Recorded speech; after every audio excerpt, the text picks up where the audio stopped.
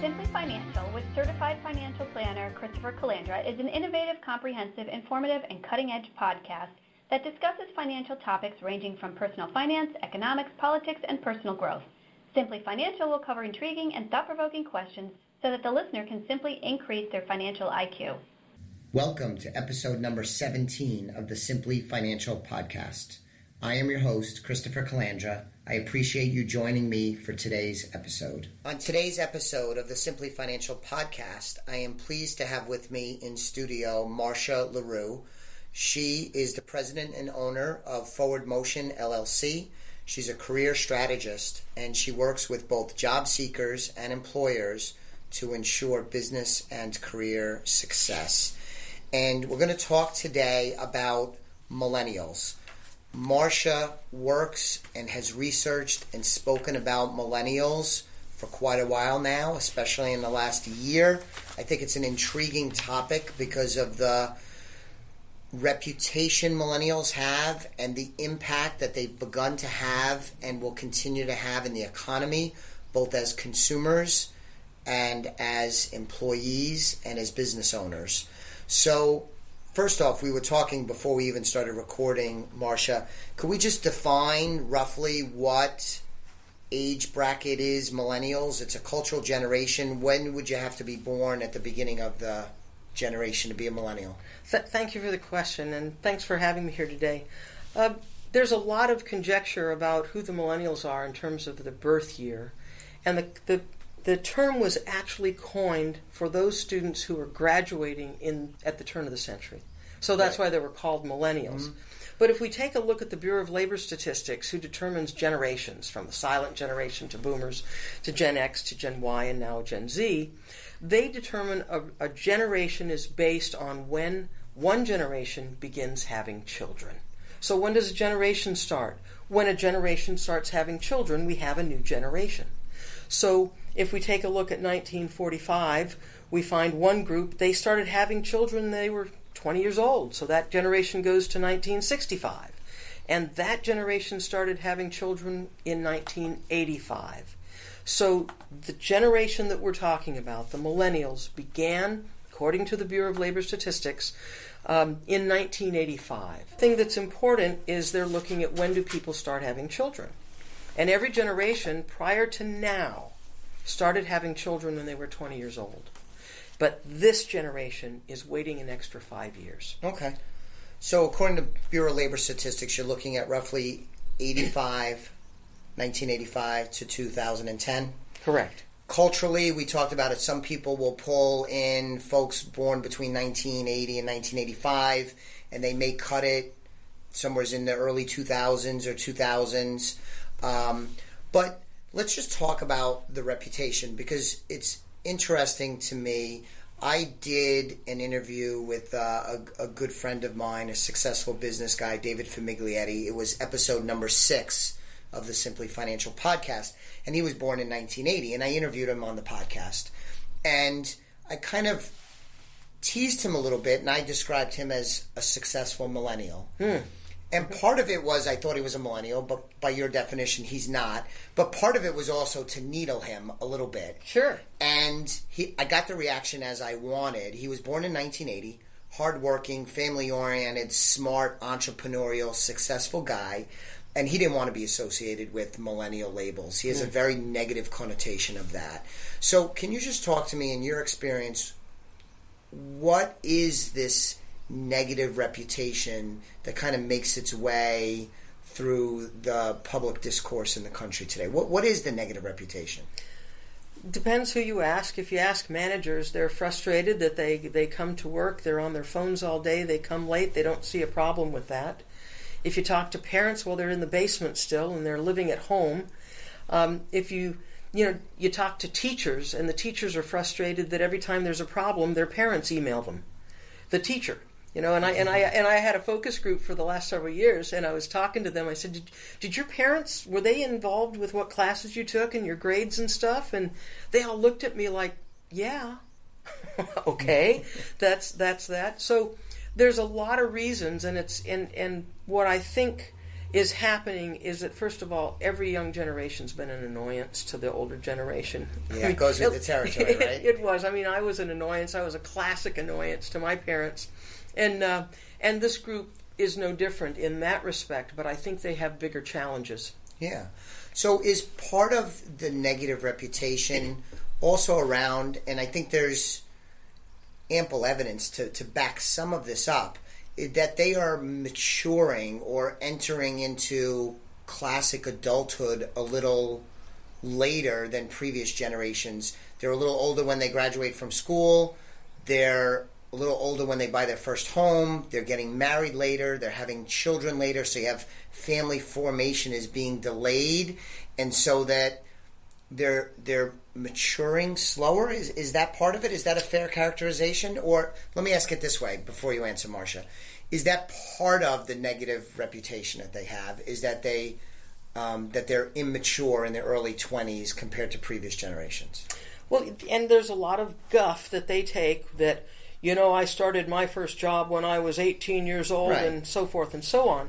But like you said, that's generational. I got that. I'm a Gen Xer, and my parents, apparently, they walked uphill to and from school, and it snowed every day. That's right, all summer long. Well, that isn't fair, because in this generation, the average, we're in Connecticut, so the average salary of this generation right now of people who are working, so that's 18 years to 32 years old, is $11.20. Now, who can live on their own and start a family, and let's get a house there, because we need to sell houses to this group? Well, it's not fair to say they should be out there doing it. Why are they delaying to 2010? Economics. It's the economy. Sure. They can't. Now, this whole other piece you were talking about, we kind of set them up. We have trashed this group, and I take part of that myself. We told them, go to college, get a degree, you'll have a career, and you'll have a job. And they come out of college, and it's not true. And it's like they did their part, right, and it's not there. So that's one of the myths that we gave them. And when they were growing up, we went through this whole period in the U.S. where everybody gets a trophy. Might not be as big a trophy, but everybody gets a trophy. A participant ribbon. Yeah, participant ribbon. And so we set them up also to think, we want you to be special. You're going to be special. You're going to have, everything has been there for them, and now there's nothing. And now I take a look at their technology and what they're up against. They know about the national debt. They know about environmental concerns. This stunned me when I started looking into this.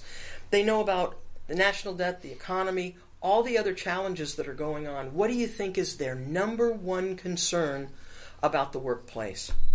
This took me totally off guard. I don't know. It's a complete guess, and I'm sure I'm wrong, but that it's not fulfilling. You're well on the right track there. Everybody wants a fulfilling job with them. Yeah. But the number one concern, safety.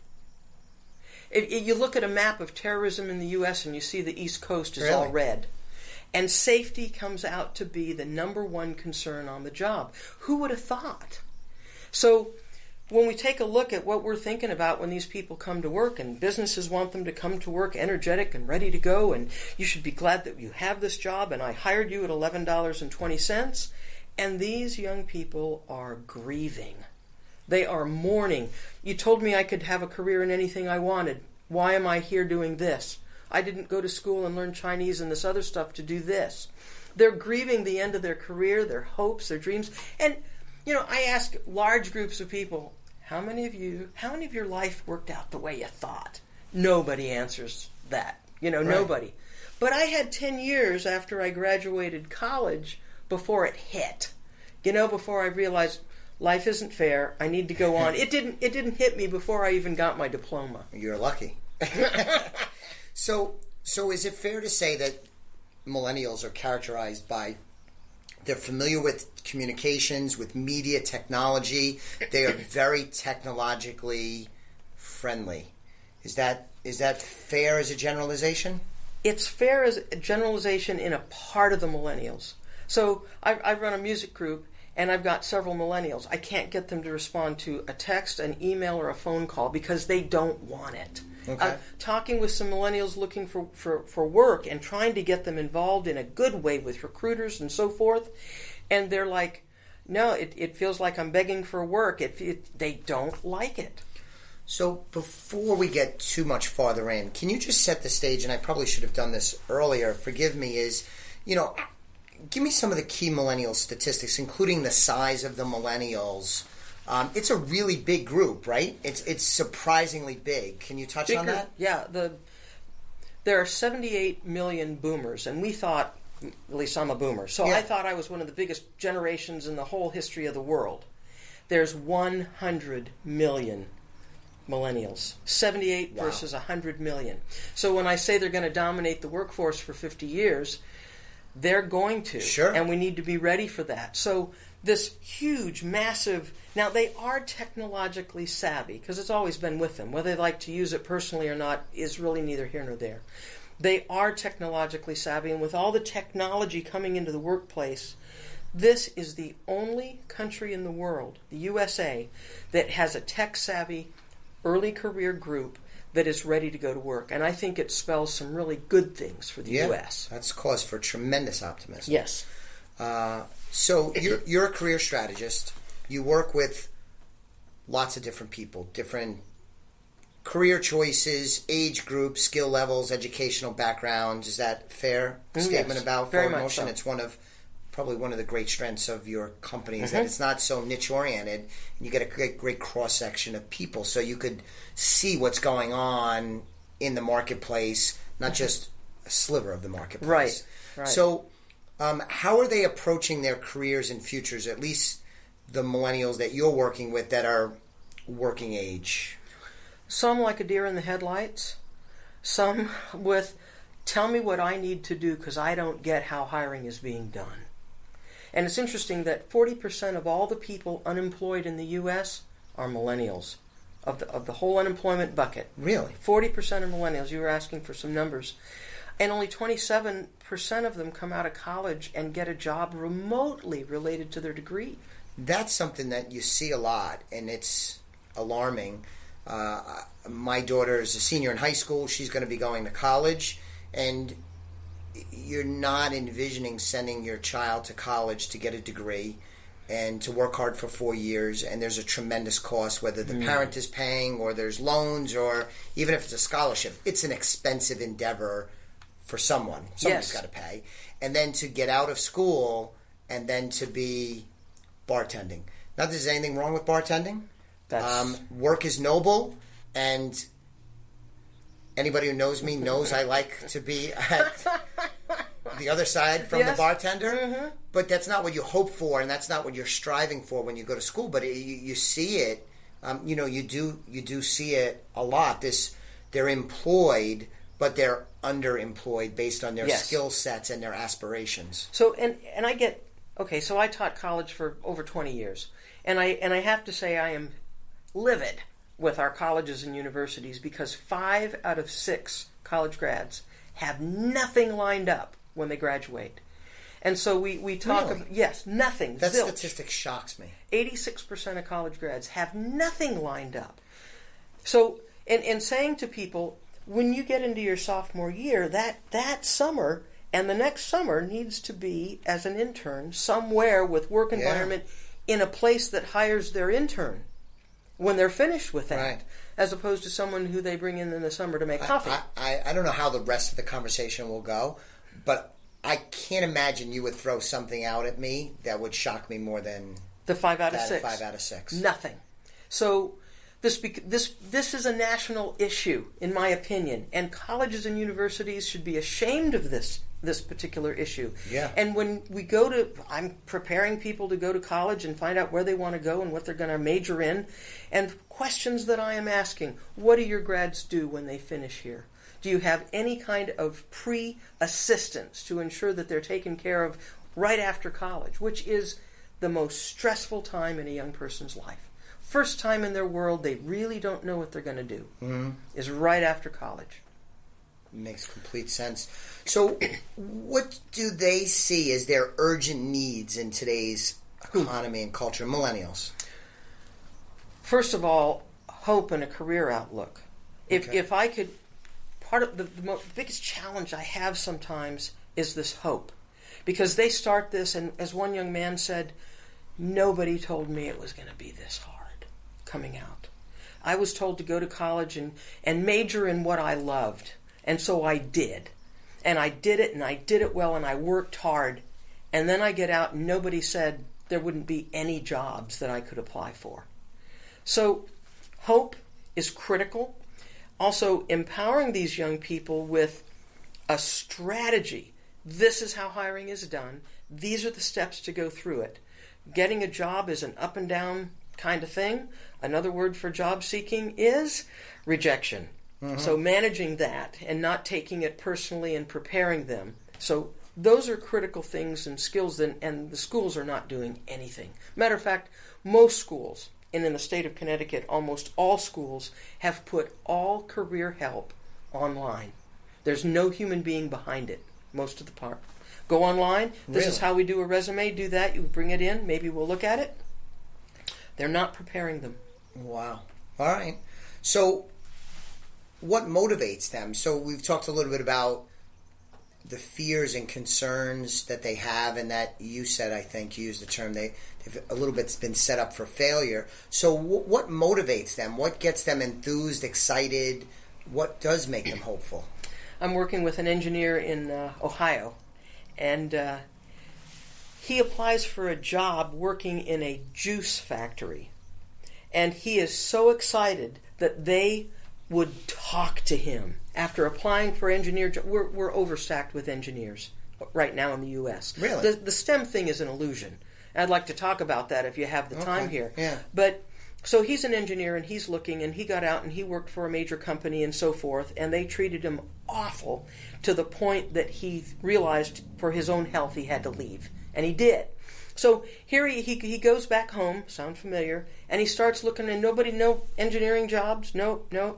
A juice company wants to hire him for $10 an hour, and he's psyched because they would talk to him. And he said, they would talk to me. I was so glad. I'd be glad for a rejection letter. And so he goes in, and they offer him the job, and he's double psyched. And then they say to him, $10 an hour. We're going to give you this job for $10 an hour. It is 25 hours a week, and we're asking you for a 2-year commitment. They're asking him to take all the risk and stop his job search.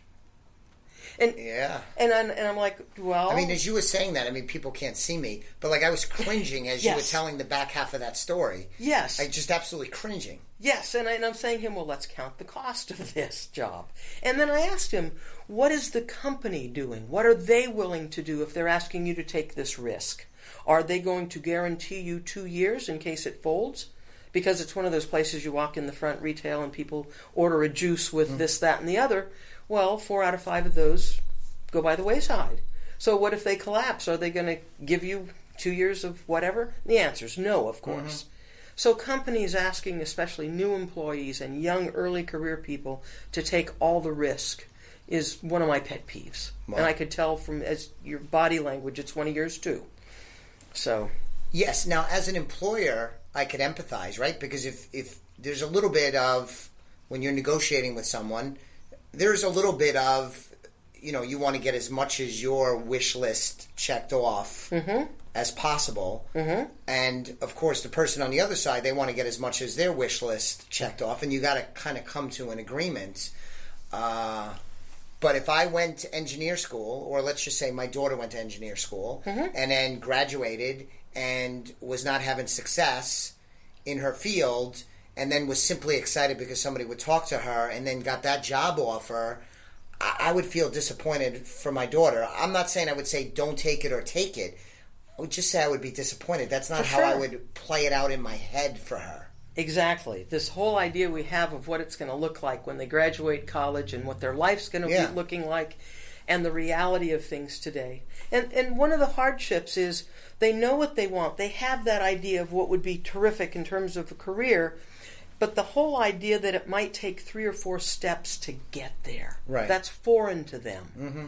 So struggling sometimes to say, I have to start here. Maybe it's operations support. Maybe it's office support in order to get to the next position and then find a job in marketing and so forth. And at this point, at least in my practice, I've worked with enough of them to be able to cite and say, let me show you so-and-so. She has a marketing degree, but this is how she got where she is now.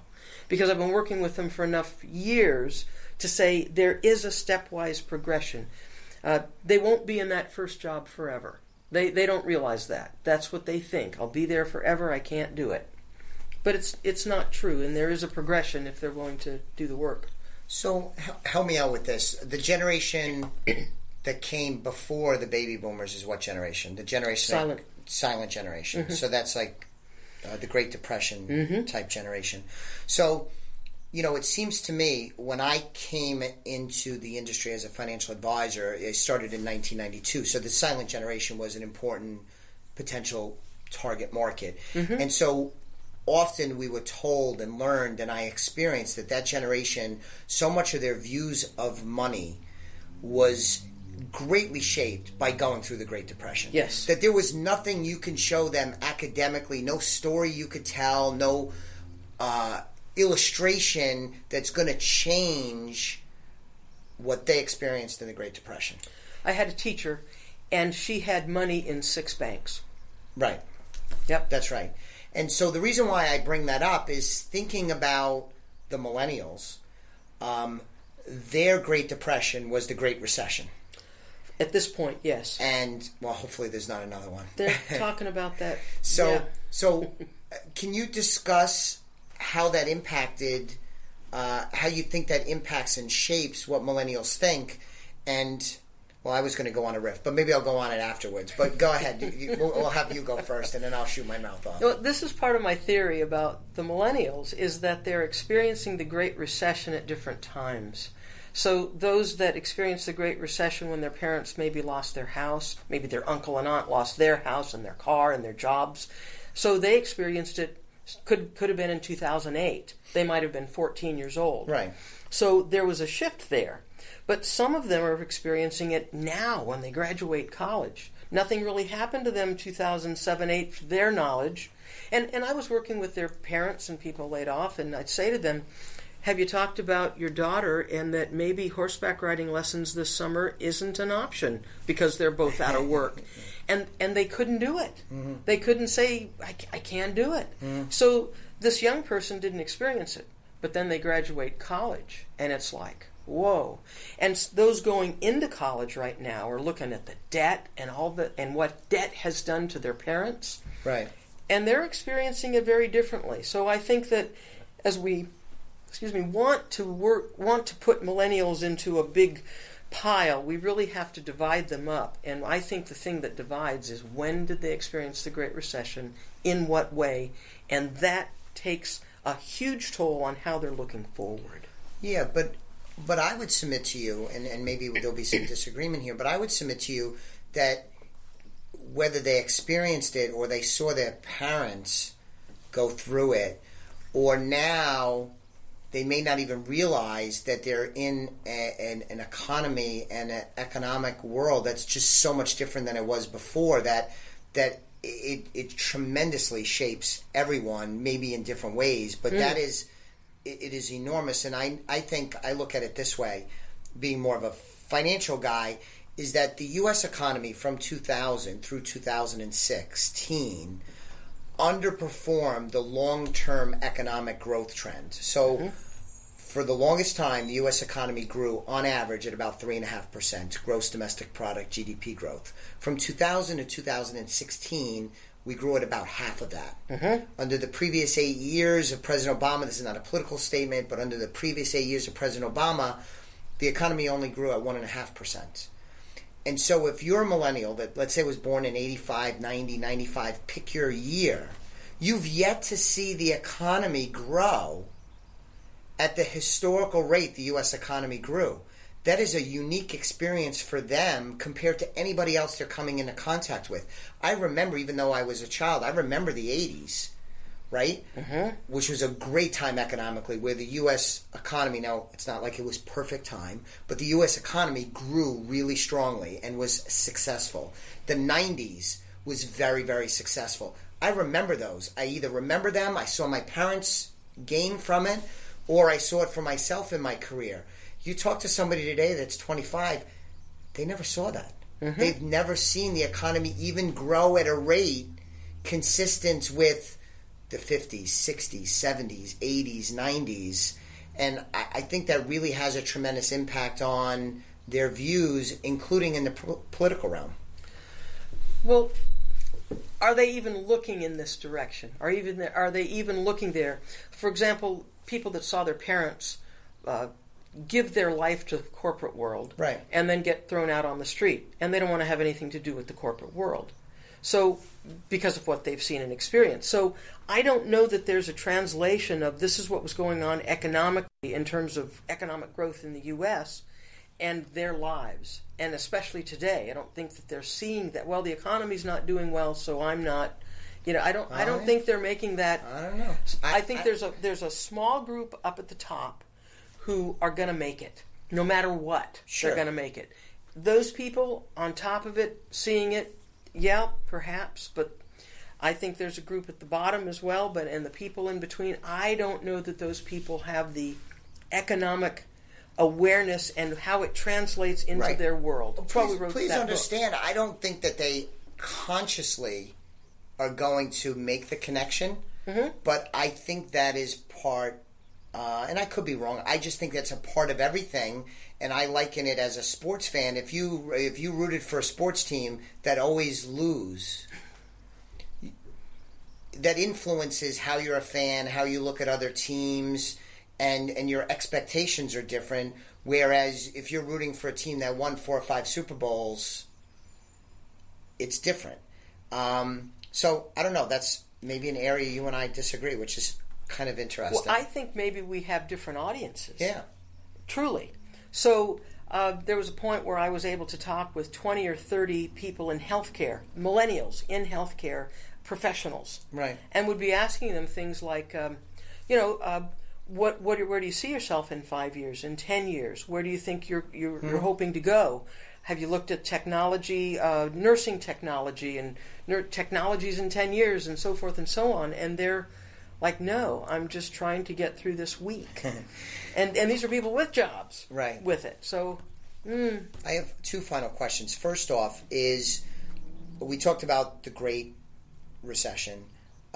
Student debt seems also to be an area that has tremendous impact because you have more student debt now today than you've ever had. It's epic proportions. Mm-hmm. How do you see that influencing their views on life in general, their career, their aspirations to become wealthy, have families, buy nice things? Do you see much thought about the student loan? Oh, yeah. That's huge on their minds. Student debt. Many of them have parents that have paid for their college, and they are grateful because they see their peers whose parents weren't able to do that. You won't believe some of the things I do. There are parents who are helping their son and daughter pay off their student debt, and I'm actually helping them negotiate with a company student debt relief for the parent. Mm-hmm. Because they do it for young people. Right. So why not do it for the parent who's paying off some of that debt mm-hmm. at this point? So I've started queuing companies up as well to say, you ought to be doing this because it's part of our national debt and we need to be getting rid of it, first of all. It's an enormous problem. Yes. So, and the young people, many of them are like, why do I have to go to college? I don't know what I want to do per se, so I'm not going and I'm not incurring the debt. And that parents are pulling them into my office and say, talk to my daughter, talk to my son. Yeah, that's a topic for a whole nother show, but I have personally no problems with that whatsoever. There's a lot of ways to make a living without going to college. A good living. Incidentally, bartenders, if they manage the bar, they make 6 digits. Oh, absolutely. There's, and I've always said, my wife and I talk about this regularly, is that I worked my way through college and I waited tables. And you know what? If I needed to, I could go wait tables. Mm-hmm. And if I hustled and waited tables, I can make a pretty good living. Not to the degree that I am at Elliott Wealth Management, but I would not be living out of my car. I could go wait tables today and make my way just fine. I talked to a Gen X fellow who said, I will do anything to feed my family. I will clean toilets. I will do anything. to do that. And today with Gen Y, I didn't go to school to do that.